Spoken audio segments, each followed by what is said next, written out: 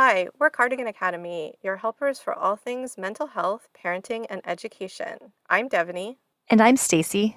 and today we're talking about the importance of community.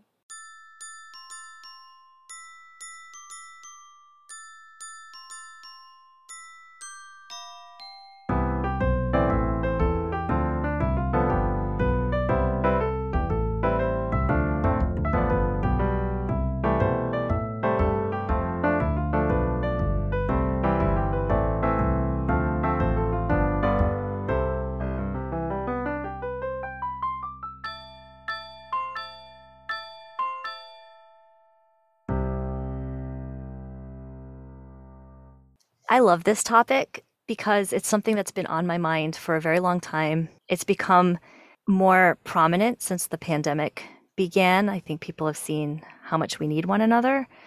But even before the pandemic, I just looked around our world and thought, why are we so disconnected? And why don't, especially in our culture, I think here in the United States, like why are we so isolated in our homes? I was having a conversation with my husband's best friend, and we were talking about how people always look back at their college years as such great years, and like you live in the dorms, you go to the cafeteria, you're taking classes, you're learning, and you're meeting people. And everyone I talk to, I very rarely do I talk to someone who didn't enjoy college. What a wonderful time! And we were talking about how at college, you live in community, you're with other people, then you go learn in community and you eat in community and you Mm-hmm. walk across campus. And then you graduate and everybody gets their own house and they isolate in their own homes. And maybe they've got nice neighbors or a neighborhood or they find community somewhere. But the difference between college and post college is community to very isolated. Yeah, I think it also varies depending where you live in the United States. This came up in our love language workshop, actually, because we had people from all over the country that attended, Mhm. just like a friendly hello to someone you don't know. In some parts of the United States, that's weird. So how do you meet people when you're new? And then the flip side of that is, when I moved into the neighborhood I live in, we had a next door neighbor who, before we ever got out of the car in our garage, was in the garage ready to meet us. And he was actually from Trinidad, and he said a lot of this stuff we're talking, like, the more you know your neighbors, there could be someone that does a thing that you don't know how to do, and it can help. So his philosophy was aligned with ours. His approach was a little jarring, like, I can't open my driver's side door, excuse me. Hi, nice to meet you. But it came from a place of wanting Mhm. to connect. Have you seen the movie In the Heights yet? No. It's Lin-Manuel Miranda's musical before Hamilton, and it's a lot about Puerto Rican and Dominican culture in Washington Heights in New York City, and watching it and just seeing how much they all knew each other and they could walk into any place and hey, and they all knew each other's names and knew each other's families. And there was like the neighborhood abuela who looked over and watched over everyone and took care of them. And you just couldn't walk down the street without seeing people you knew. And watching that took me back to my childhood when I would spend time with my grandparents. The city that they lived in, because there were so many Portuguese immigrants, it had the nickname Little Portugal. That's how it was. Everybody knew each other and frequented each other's stores and knew each other's families. And you weren't just saying hi to a stranger, you were saying, hi, Jose, hi, Maria. Like everyone knew each other and knew what was up. And there was this strong sense of community that they brought over from their home cultures, which is one of the reasons why I love seeing more and more diversity in our country because I think it only makes us richer and Hmm. it just adds so much texture and color and beauty to our world. I find the American culture to at times be very cold from that isolation and rugged individualism, and there's not enough focus on community. So watching that movie, I remembered what that was like, and I realized as time has gone on, a lot of that's been lost, Hmm. and that's sad. I think about Mr. Rogers too. I mean, I always think about Mr. Rogers. For this, I think about, won't you be my neighbor? I remember being little and thinking, does he want me to move into his neighborhood? I'm a kid. I have no say in where. But thinking about it now, and understanding that neighbor was synonymous with friend, right? Like Mm-hmm. he was building community, and there was that go and visit and all the different people in the neighborhood. And Sesame Street had that song, these are the people in your neighborhood. Like I feel like we heard this as kids, and somewhere along the way lost it. Yeah, I often find myself blaming, I guess, honestly, in my mind. I just think it's all this focus on individualism. I think Hmm. this even feeds into our parenting philosophy because one of the things we talk to our parenting groups, part class, part support groups about is, this idea in America of you parent till they're 18 and then off you go is very foreign in a lot of cultures. Like, you don't, Hmm. when you're someone's parent, you're always their parent. And honestly, in the young adult years, we need more guidance than ever. And, people always say you never outgrow wanting your mom and dad and, or your parents or your whoever it is that's raised you. This push that, their first steps and their first, like, we push kids to give up the binky. We push kids to, not be in the bassinet and to get out of the crib and to sleep through the night by themselves and to Hmm. self-soothe and like all these different things. It's always just this push, timeouts, right? Like push to isolate, push to be your own person and you don't need to rely on anybody. But we do need one another, and it's not a sign of weakness to need other people. That's human. I saw something on social media today, and the message of it was that it is even harder to parent the way, the Cardigan Academy way, the respectful parenting, the attachment parenting, the peaceful parenting, because while that's very biological and natural, biologically, it makes sense for our kids to sleep with us longer than Mm-hmm. society tell, and I know some of that has to do with safety, but Mm-hmm. the point of it was that it's even harder to parent that way because the more your child needs you, then you need community, and we Yes. don't have it. And so the whole message of it was, I'll have to share it on our Mm-hmm. social media when this episode comes out, but the point of it was that it is even more isolating to parent in a way that feels right to our hearts because we aren't being collectively Oh. supported. And that's really, really one of our biggest goals through Cardigan Academy, to create that support and that community. It never fails to amaze me how we can start a one-on-one help session with a client and their facial expressions and their concerns and their worry, and by the end of the hour, no matter what it is, even if we don't have like a concrete solution in place, which usually we have plenty of tips and tricks, but you haven't implemented them yet in that hour, right? But we've given you this launching off point, and just in having someone to hear you out, Mm-hmm. our friendly faces, they soften. Yeah. It's also that community and that reassurance part of it. Yeah, that's one of my favorite things too. And it's exactly what you just described. It's the look on their face of relief. It's like you can visibly see them not shouldering so much. It's just that relax of the shoulders and the, they're just like they're taking a breath for the first time. And okay, I just needed that. Kids even comment, you're different when you come off those calls. Like the kids, it's Yeah. palpable. Yeah, I love the story of the person who came to our class and their kids were really, they thought, oh, she's taking a parenting class. And so she's going to demand more chores and she's going to be yelling. Like You're going to it's, get super nanny from your mom, right? yes, there's going to be a smackdown at the house. She's going to crack down. And they admitted that to her later. And they're like, I love these classes. I love how you are when you go to these classes. And I feel like we're having more fun in our house and it's happier. And I'm like, Mm-hmm. wow, that is some great feedback. Yeah. And then I was thinking about the other feedback that we've gotten from a client from our Therapy 101 Kloops, kind of the what I wish I had known or Mm-hmm. the highlights of what the big things, some big takeaways from therapy that are helpful. But in this community setting, I was actually talking to a fellow therapist about this yesterday. She said people can find therapists, but it's so hard to find that community part, that group part.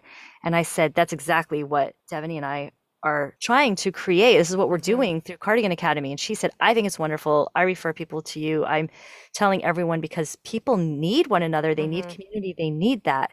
And it's hard to find.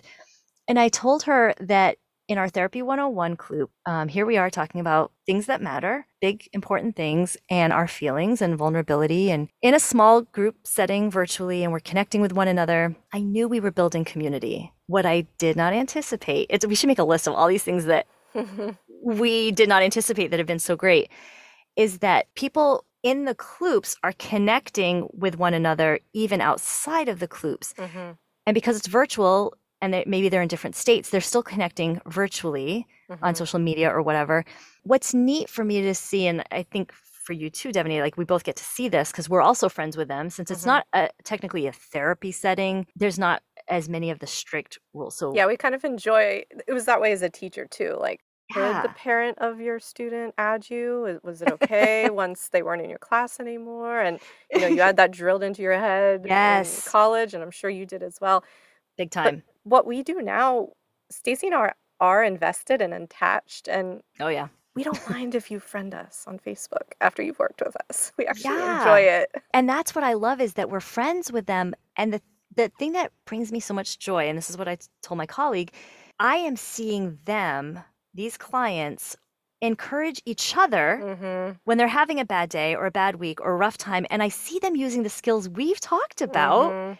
And so It's a common language. yeah, they're and the more that they are showing that kindness to each other, the more they're able to show it to themselves, which is Mhm. something a lot of us when we do seek out these kinds of services, it's something we're working on is learning to have that with ourselves. Yeah, there's the support component. You're getting the support from the other members of the Kloop and us in that setting. And also, there's this sense of purpose when you're able to support others too. It goes both ways, and I think that's what is incredibly healing. I'm thinking of one client in particular who said to us in her feedback, I knew I would find community. What I didn't expect was that I would find friends. Mm, And truly, it's grown beyond community to friendship.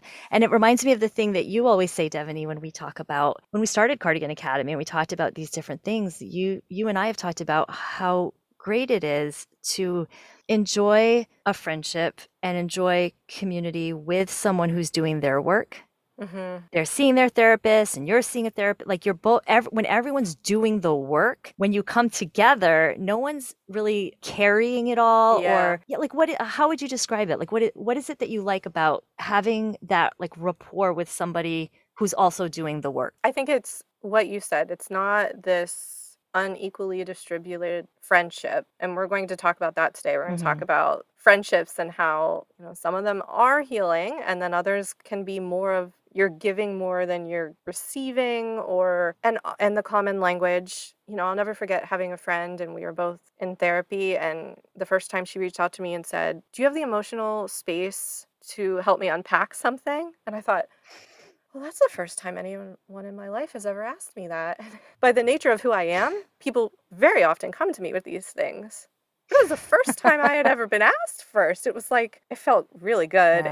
And then I was able to do that in return. And there were times where we were honest and would say, I don't right now, but I would love to hear this weekend. Do you want to go for coffee? Or I am available. And maybe the person just wanted a listening ear. Maybe they wanted advice. But you Hmm. learn to advocate for what you need and also support each other better when you're both responsible for your own therapy journey. Yeah, that makes complete sense. I think also it reminds me of what Brene Brown talks about with vulnerability. I think the connection's greater. I Mhm. know I have closer connections with people like that. You and I share that with each other. I think we can talk about deeper things and we can joke around and we do that tons. Mhm. But like there's just it's not just talking about the weather or small talk. I can do that with people, but it's not as satisfying. Mhm. And I've heard over the years, which is kind of funny. It's actually kind of funny that I went into social work and became a counselor because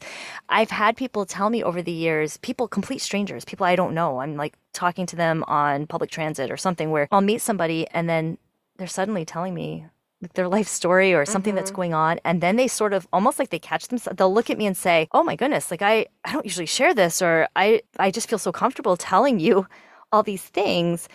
And sometimes they surprise themselves, but I take it as a compliment that somebody would feel safe enough and secure enough to talk about those things with me, and also know that I don't mind. I love the thing you said about making sure you're, you have the spoons, that you're in the Mm-hmm. mental space for it, but just so that is definitely a courtesy. So this isn't opposite of that. This can be along with that. I do appreciate that people feel that they can be with me, because I hope that's the vibe I'm putting out, and that it's sincere. I've always said I love small talk, I love big talk. I like any kind of talk. And what I mean by that is, yeah, let's get vulnerable. Let's get real, especially grieving the death of our daughter. I remember I did not have time for small talk for quite Mm, a while, and I didn't have time for people that wanted that like surface level yeah, friendship. yeah. And I think another thing I'm thinking about as you're telling this story about a stranger opening up to you is the beauty of Kloops is that we're coming in on an even playing field. Mm-hmm. Isn't a friend, although you could certainly take it with a friend or Mm-hmm. a partner or a sibling. So these people get invested in you and your story through the connection we share in the Kloop, Yeah. but it doesn't come in already weighed, Yeah. lopsided in any direction. That's such a good point. And then you get to see the evolution of week to week. Hey, how did that go? You mentioned this and I thought of you. Or I wanted to tell you because I was thinking about what you said this past week. I don't know, even when I watch a TV show and see someone in a support group setting, I always see that circle of chairs and think, oh, that's so nice. It Mm-hmm. just a safe place. We all need that safe space. I just looked up a quote based on something you said, Devaney, that about the village, that point Mm-hmm. you made about the village. This is a really, really good quote, and I shared it on my page on Facebook. And what I said is, oh my God, I feel seen. I've been saying something like this for years. This hits so hard. And the quote is from Beth Berry. She says, let me preface this just by saying that Devaney and I we talk a lot about with each other about emotional labor and the mental load. And that will be a podcast someday Mm-hmm. because it's a hot topic. Probably soon. Yeah, this is a very hot topic among a lot of people, but especially I think our women Mm-hmm. friends in particular. And so this mentions that as well. The majority of our mental load and emotional labor as modern day mothers comes from constantly and creatively trying to piece together some semblance of a village, stepping into roles meant to be filled by other village members and unconsciously grieving the soul crushing loss which is hidden in plain sight. We hugely underestimate the weight of villagelessness on mothers. Mm. And that is profoundly what I have felt as a young mom, especially, but I have 100% felt myself stepping into roles because I can tell, oh no, my kids don't have this, or Mm-hmm.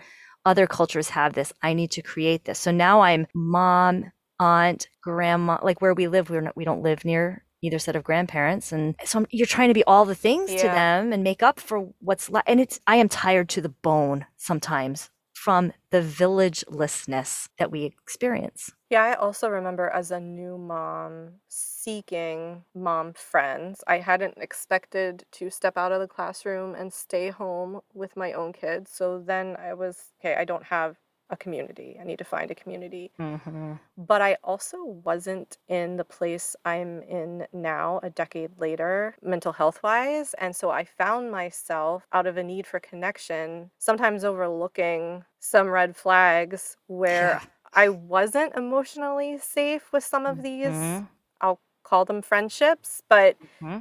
some of them have been decade-long friendships, and those people know who they are. And then the other ones that have fallen to the wayside, sometimes it is reason, season, lifetime, and sometimes it is, wow, I was putting a lot in emotionally and mentally because of wanting a connection, and it wasn't reciprocal. That is so highly relatable. And everything you just described, I went through this, I've been through this time of like hindsight. What, Mm-hmm.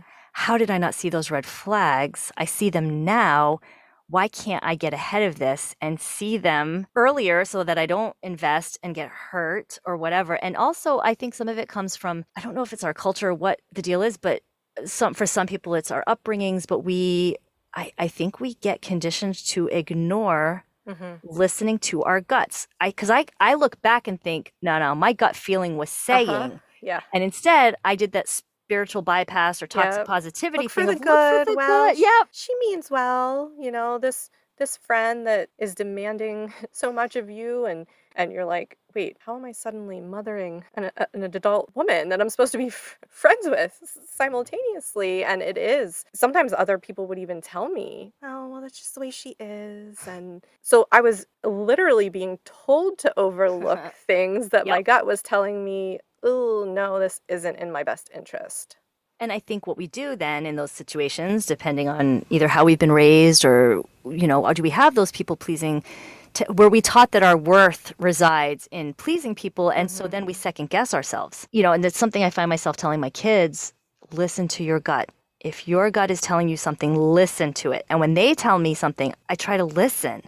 I listen to what they're saying because I want to reinforce, trust your instinct, trust your gut, listen to that, evaluate it, use your head and your heart. But yeah, we need to look at these things because I would do the, look for the good, or everyone's got good in them, or, oh, they've had a hard life. And that may be true. And that can be, again, a concurrent thought held along with, and I don't know if this is good for my mental health, for where I am in my life right now. Do I have the spoons for this? That's the perfect point, because in this group of friends, there were other people that had the emotional bandwidth to show up in a way that I didn't when I was grieving the loss of my daughter. And I think that's what like really shook me into the reality of it. Like, I no longer had the spoons for a lot of bullshit in my life. And when the cloud of grief started to lift a little, I didn't want to fill it back in with that same sort of familiar unrest or discomfort in some of those relationships. It makes sense that the way you said, I mean, you were sort of almost catapulted into it because of grief and loss. I mean, suddenly, probably, I imagine that time became so precious and relationships that you're not just going to sort through and filter through and, oh, be friends with whatever. It's, oh, no, I'm going to spend my time with what really feeds me right now. That completely makes sense to what you were experiencing. I think you might have gotten there faster than some people in a way because you were sort of forced to. Yeah, it was definitely a gift my daughter gave us through her life and her brief life and her death. It was like my eyes were opened to what I was spending my time on. And the pandemic did it as well. And it's 10 years later, and I'm like, oh, I've done a lot better, but there's still some cleaning out that can be done here. And when the pandemic forces you to do that, then it's like, who do I want to reconnect with after? Who am I staying in contact with? And it's those relationships you're talking about where you have that depth and that vulnerability. I love those friendships where whether you've talked regularly or less regularly, you pick right up where you left off. And it's interesting you bring up the pandemic because as you were talking about that, I thought, oh, that's how I've heard a lot of people describe the past, however long now, 16, 17 months. It's like the garden metaphor, right? Like, what do you have space for in your garden, and you weed out what you don't want so that you have space for what you do want. And we sort of do this in our lives. And the pandemic was an experience that forced many people, by locking down, staying in, it freed up a lot of time and space. And it's made a lot of people reevaluate exactly that. What do I want in this space? What has been freed up that I don't wish to return to? What am I eat? What new? The thing too is when you do weed this stuff out, it either allows space and that's enough. Maybe you just need the space. Maybe you just need the downtime. But it also allows space for something else to enter in. If that's what you'd like. And you can't be this amazing friend to 500 people. Yeah. It's just not humanly possible. And so what are those relationships? What are those, well, we often talk about in our clubs and at Cardigan Academy, there's the relationships of convenience, maybe relationships where there's a sense of familiarity to something you've been used to or grew up with that may or may not be healthy. It's just simply familiar. Yeah. A relationship of convenience I always think of as you are friends because you share a workspace. So proximity, maybe. Yeah, it's something that you spend time together in a I don't want to say forced, but kind of Yeah, you're work. dropping your kids off at the same activity on a regular Yeah. basis and Same congregation, hmm whatever the thing may be. And those may be wonderful friendships, but those are the ones where you almost have to stop and say, okay, but if I were not at this workplace or in this situation, if I had not met this person here, is this someone I would seek out? Is this someone I would want to have a relationship with, this relationship of depth? Or are we friends because of the convenience factor? Or is this a relationship of intention? And it can be both, but those relationships of intention, the phrase I have learned to use for myself as I've tried to do better with paying attention to red flags and having stronger boundaries through my healing journey is, am I emotionally safe with this person? And sometimes I find out that I'm not after I have opened up and shared, hmm and there's been some kind of a response or a feeling where I think, uh-oh, abort, abort. Yeah. I said too much and this was not received, and now I just got judged or shamed or lectured instead of heard and seen and validated. And that's not to say that a friend can't gently push me hmm and encourage me in a healthy way. This is different. This is, here Yeah. I am bearing my soul, and you did not hear my pain. And we help you learn that difference in our Therapy 101 Kloop, and some of that is from personal experience and also what we bring to the table professionally. But we couldn't be telling you about it if we hadn't gone through it ourselves. Yeah. The other thing I was thinking when you were talking is everything you're saying about friendships of convenience or proximity is also often a conversation in our healing from your toxic childhood Kloop Mm-hmm. about family. Because guess Yeah. what? You can ask yourself those same questions about the people you happen to share DNA with.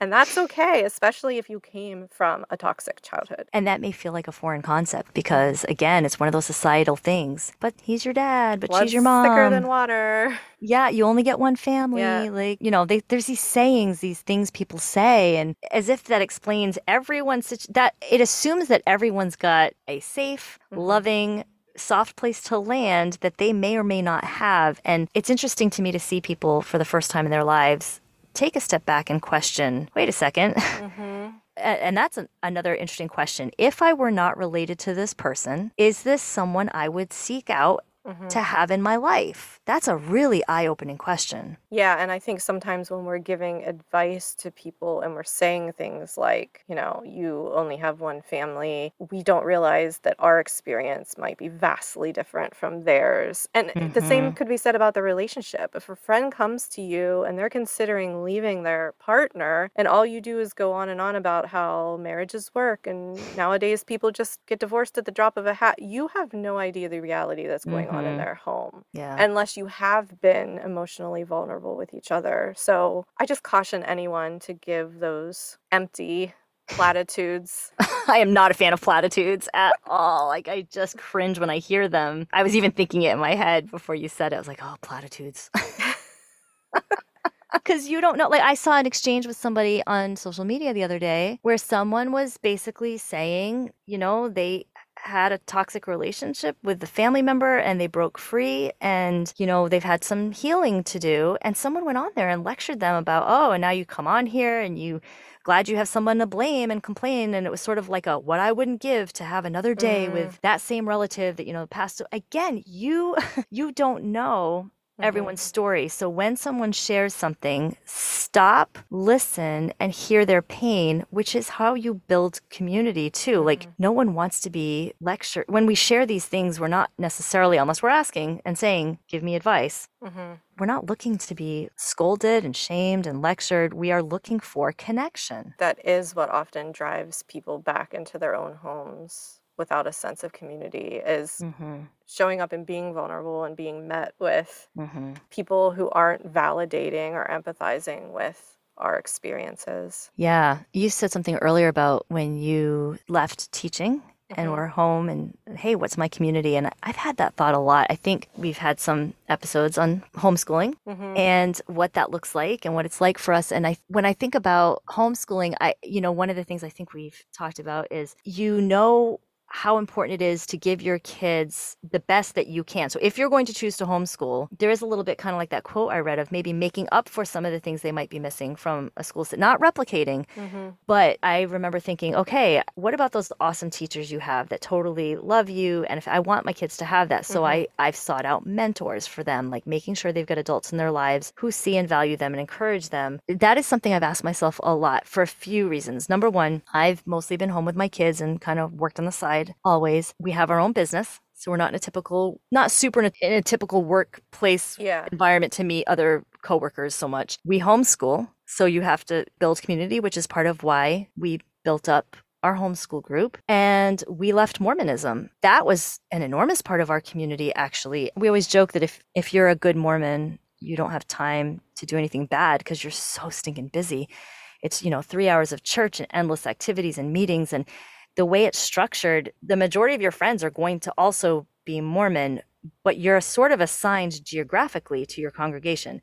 And so here we have this like triple whammy, right? We left mainstream job situations to have our own business. We left mainstream schooling to Mm-hmm. homeschool, and we left a mainstream religion, and so there's three communities that we walked away from. And I Yeah. was highly aware that we had done that. I was fine with all those decisions, more than fine, actually. But now what? So now, what is our community and what does it look like and how do we build it? I knew we had to make a greater effort to reach out and connect with community, build community, form community, because we had walked away from three pretty straightforward, easy ways to have it. So what did that look like? I feel like you're very good at that. Even when it's not a group, you're very good at connecting people. Like you're responsible for me finding my memoir writing group that is the perfect fit. I can't even say enough. It is one of those groups that, we're all doing our own work and our own writing, and then we come together, and it's just like this amazing process of really authentically listening to each other. And so I see you do this in group settings, and I see you do this with individuals. So I guess, like, walk us through what that looked like when you moved to Pennsylvania. Well, in the name of openness and vulnerability, the first few years were rough. I Yeah. mean, I was dealing with crippling depression. I was home with two little kids. We had one car, which my husband took to work. He was in residency. You're talking 80-hour work weeks. It was a time of great reevaluation for us of, is this the life we want to have? Working so many hours, not having family time, and it's crushing us mentally. And we didn't have we didn't have a village, we didn't have extended family. So this for us at first looked like a really hard time. And my husband taking FMLA leave from work because of my mental health, it looked like at times reaching out and literally begging for help Mm-hmm.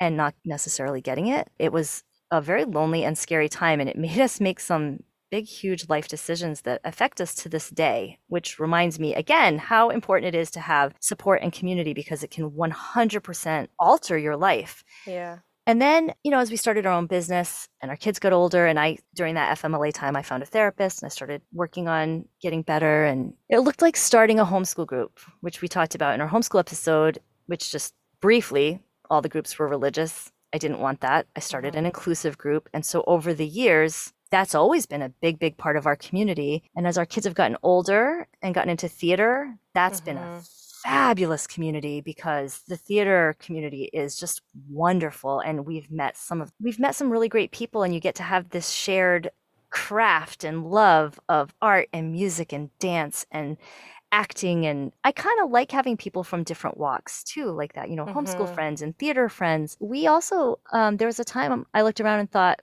my kids need more, even more than what they're getting from our homeschool group, which is already wonderful, but I want even a little more as they got older. And so theater helped, and we went on meetup.com, which is a website all about community. It's a great concept. But when I looked in our particular county, there were 3 meetup groups. One was a gardening group. One was street fighting. Oh. And I don't remember the other one, but I was like, none of these are quite what I'm looking for. And so then I expanded the geographic location a little bit to neighboring communities, and I found a group that caught my eye immediately. and it was the Geek Girls of Lancaster County. And it's a group that basically they get together and they talk about Harry Potter and Marvel movies and Doctor Who, and they play board games and they go to roller derbies. It was just all this really cool stuff, and I thought, "Ooh, these are my people. This is the song of my people."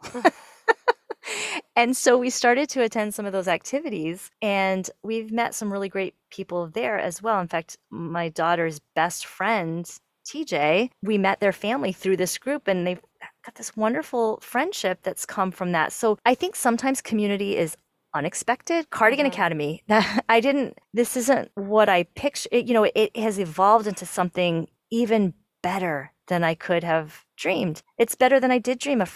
My husband's cousin said to me today how cool it is that what we do is virtual, because she's like, you can reach out to more people. When you are limited geographically with those who might have the same interests and principles and philosophies and belief systems, sometimes you will get a smaller group to choose from. And I found that also in my early days of grief. Like, I was so thankful for the internet and social media and message boards to find other grieving mothers. And I did have a small knit local group, and I still do, and those friendships mean the world to me. And also I have people that I've never met face to face that were so influential in my healing as well. And that's a nice aspect of Cardigan Academy, that we aren't limited geographically, and we're seeing that even in our podcast reach recently. Like, wow, look how many states, look how many countries. And social media too. We'll have an entire podcast episode just on that, but it's one of those things that gets this bad rep, and it's not all bad. And I've met some incredible people through social media. You and I both have. And that's always something really great, because maybe I'm meeting people I never would have met otherwise. So that's one of the great things about social media, and another way to build community. And I've been able to meet some of these people, eventually someday in person. These are friendships. Like my Max is a gamer, and he has friends he's met through gaming. They haven't met face to face yet, but they talk every single day and they check in on each other, and they are friends, and they enjoy one another's company. And those relationships matter. I think sometimes people try to minimize or diminish, if you haven't not seeing each other face to face. Yeah. I mean, my husband's working with people now on his team that he hasn't met face to face, because they started during the pandemic, and they're not, again, limited geographically the way they were before. And our shifting world podcast episode talked a lot about how we're rethinking education and the way we work now. And I think that's part of it, is making those connections even when they're virtual. My friend Benjamin, he and I have been friends since we were 14. We reconnected a few years ago, and it's been fantastic. He's just one of the best people I know. And I love that we have this many decades friendship, and that we've been able to pick up right where we left off. And I love his wife and his kids, and he's a really great guy. I love introducing him to people, because I always have that feeling of like, this is Benjamin, like, you're going to love him. And he said to me, I started noticing through social media, he would, through different ways, get to know some of my friends. And he said something to me one time, big compliment. I don't know how deserving I am of this. Is it luck? I don't know. But he said, when I get to know someone, when I see that they're friends with you, I'm like, oh, this is going to be a great person. He's like, you've got these great friends. And whether or not it's because I'm quote unquote good at it, or I've just lucked out. It's not luck. I'm telling you, this goes back to our How to Accept a Compliment podcast, right? Because this is something that I have had to learn to take responsibility for over the years too, because I got to the point where I would start saying, like, I cultivate good friends. And it is because of the work I've done in therapy and stopping to think and evaluate if I'm emotionally safe with people and not ignoring red flags. So it Take is some credit. Yeah, definitely. You're not just lucky. Okay. Well, then it's a wonderful compliment. Thank you, Benjamin. But it honestly delights me to see him make friends with my friends. And it's one of those things. I feel the same way with you. I get excited to connect you with people, and I love connecting people with things. If I see that someone's looking for a good restaurant, I love to be like, oh, let me tell you about this. And you do this too in the community. You share those, about Splat Studio, and both of us have always done this, and we love connecting people with resources, people with other Mhm. people. Yeah, it makes sense now that we're doing it through Cardigan Academy too, yeah.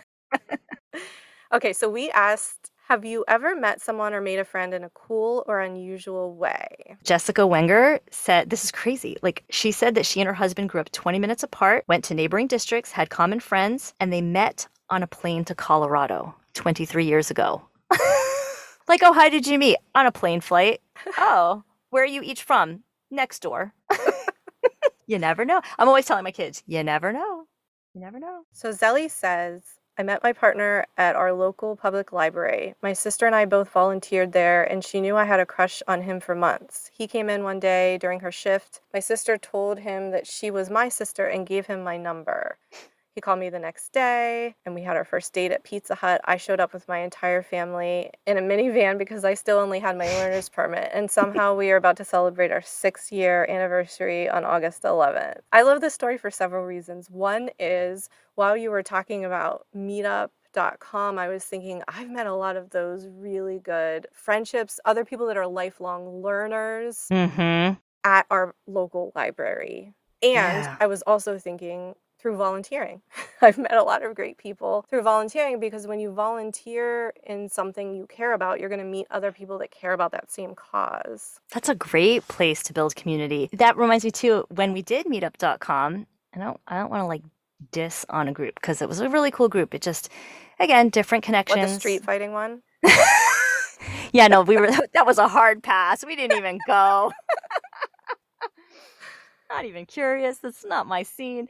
But no, not that one. We tried out a few meetup groups at first. And the point of the group was that you would meet up and go out for sushi. And I was like, that's fantastic. I love sushi. But what happened was, now what do you talk about? Oh, what role did you get?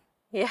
Oh, I got the dragon roll. Like, so unless you have things in common, you're just eating the same food. Well, you have to like the small talk to get to the big talk, right? You have to be able Yeah. to. And I guess this particular time it was like it was okay, but we weren't really connecting with the people. The Geek Girls group, I was like, oh, we share common interests, common loves, and there's never a lack for conversation. And what's cool is the Geek Girls go out for sushi, and now we've got both.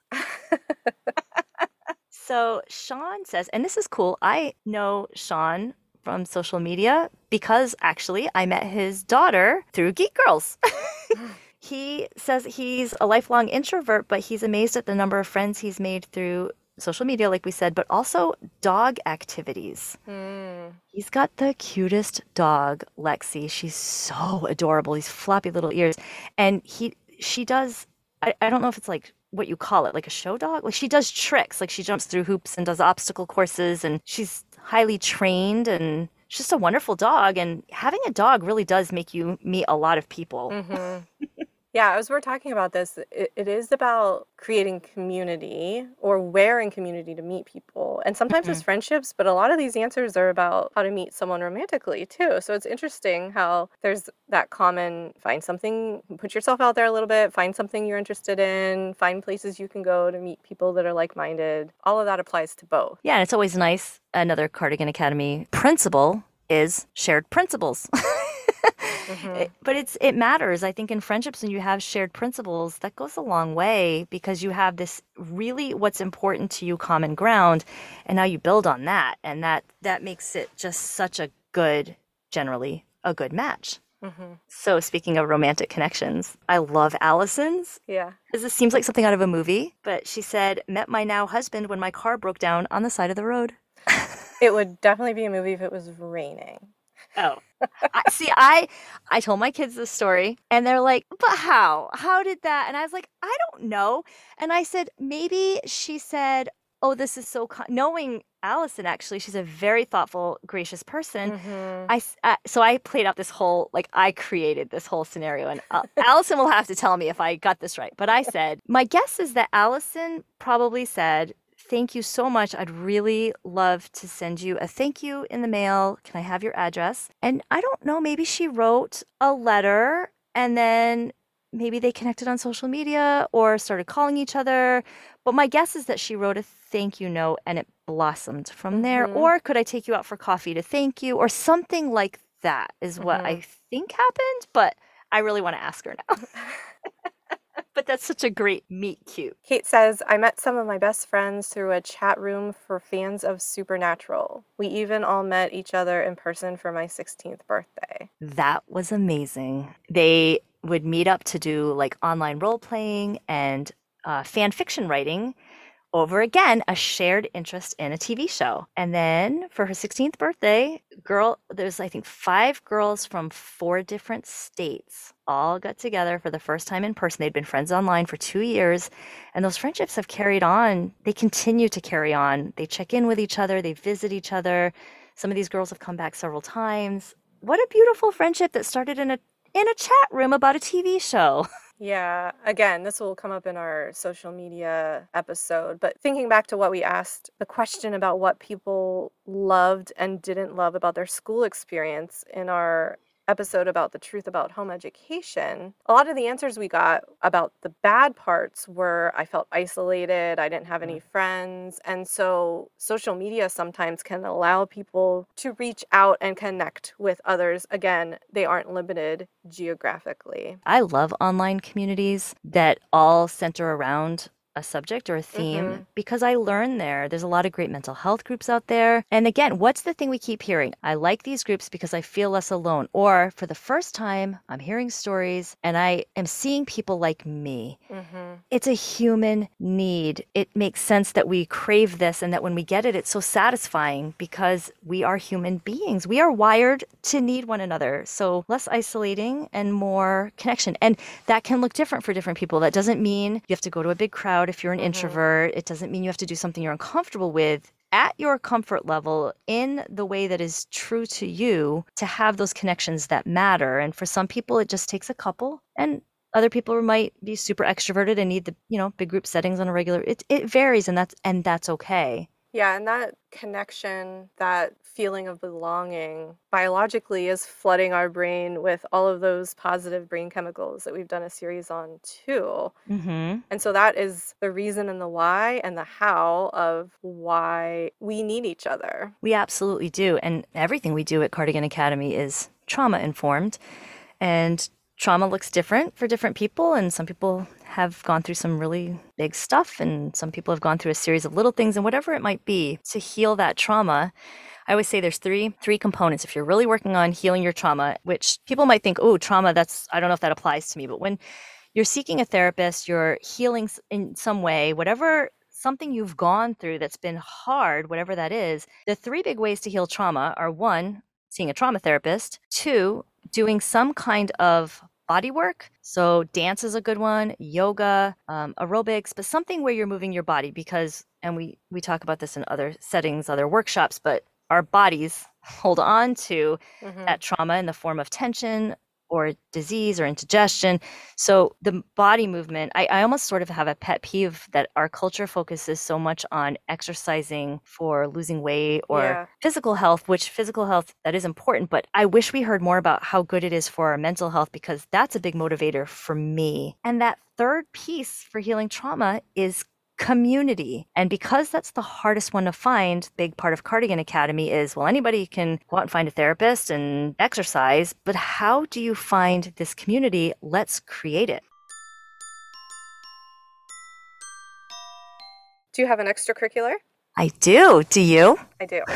Do you want to go first? Okay. I love James Gandolfini. I have a funny story about this. So my husband and I watched the Sopranos series in its entirety when we first got married. And that was back when Netflix was the DVD you would get in the mail. In the little red envelope. Yeah. And so you get to watch, a couple episodes at a time and then you had to mail it back and wait. But I loved that show. And so one of the best gifts my husband ever got me was the Christmas that our first daughter was born. He had gone into a local baseball card shop to sell some baseball cards from his childhood. And on the wall was a autographed James Gandolfini photo. My husband is usually really bad at keeping surprises. Like he's just bursting with excitement and wants to always tell you, well, do you at least want to know where I got it? Or I love people like that. I have something that you're really going to like, but it has to do with something. And I'm like, stop, because now guessing, and I don't want to guess. But in the hecticness of my daughter being born on December 22nd, he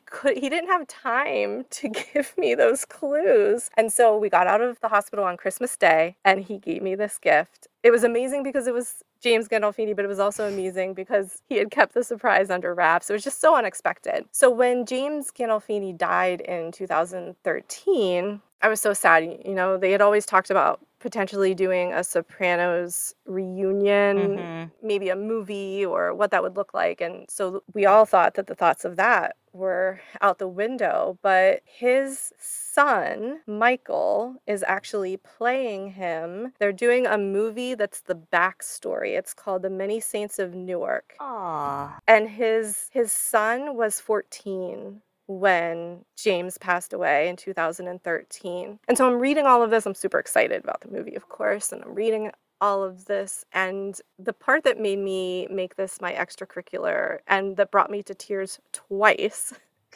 was reading about, Michael said, I never watched the show. I was 14 when my dad died, and it was not appropriate for me at the time. But now I'm watching it to get the backstory to play the role of a young Tony Soprano. Wow. So I'm rewatching my dad, hours and hours and hours of footage, and he said there's one scene where Tony Soprano comes in and he's talking to his son in the show, and he says, I could have never asked for a better son. And Michael says, I just felt like that was my dad just speaking to me through the show. And so when I read it, I cried. And then when I told my daughter about it, I cried.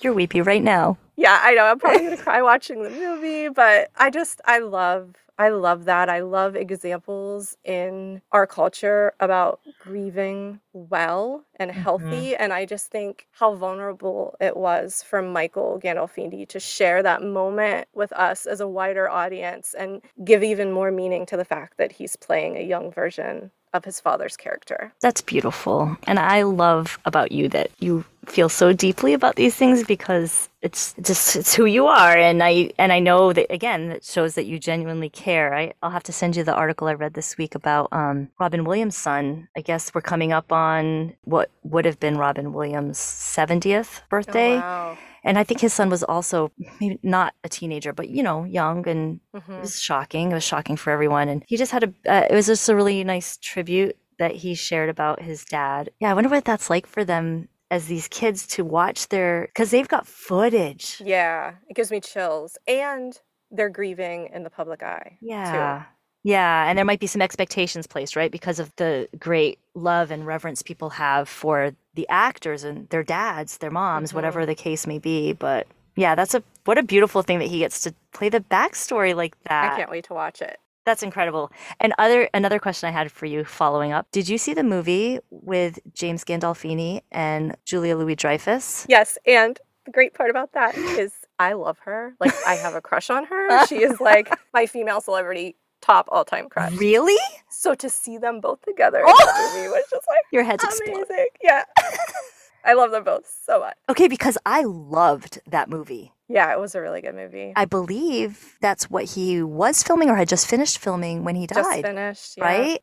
Yeah. And I remember there being some really touching scenes in the movie that were extra poignant because of that. Oh, such a good, because I'm a big sucker for indie films. I just really like simple plot, great characters. Give me rich characters, and I'm there for that. So, I love learning this about you. I did not know that.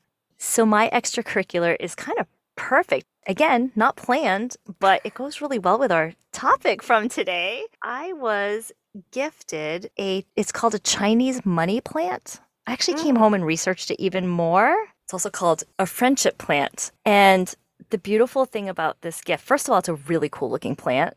Like all the leaves they look like coins. They're round. And the reason it's called a friendship plant is the way it was described to me is it makes babies. Like it, it just kind of keeps giving little offshoots.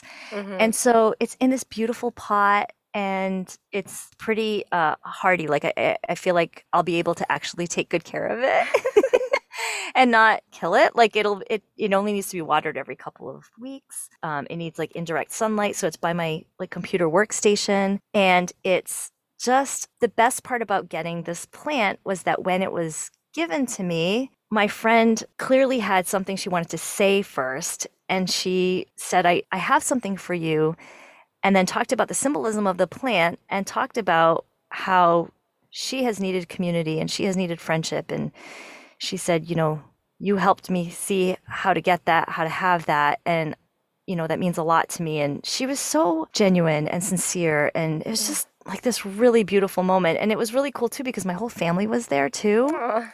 And I'm just standing there like, this is amazing. So it's a beautiful gift. And I'm very excited because I'm not usually good with plants. And I'm kind of pumped about this one. Have you named it? No, but I'm going to because she Okay, has a good. bunch of plants and names them. And I'm like, Yeah, it's very important to name your plant. I can't wait for you to tell us what you named it. the pressure.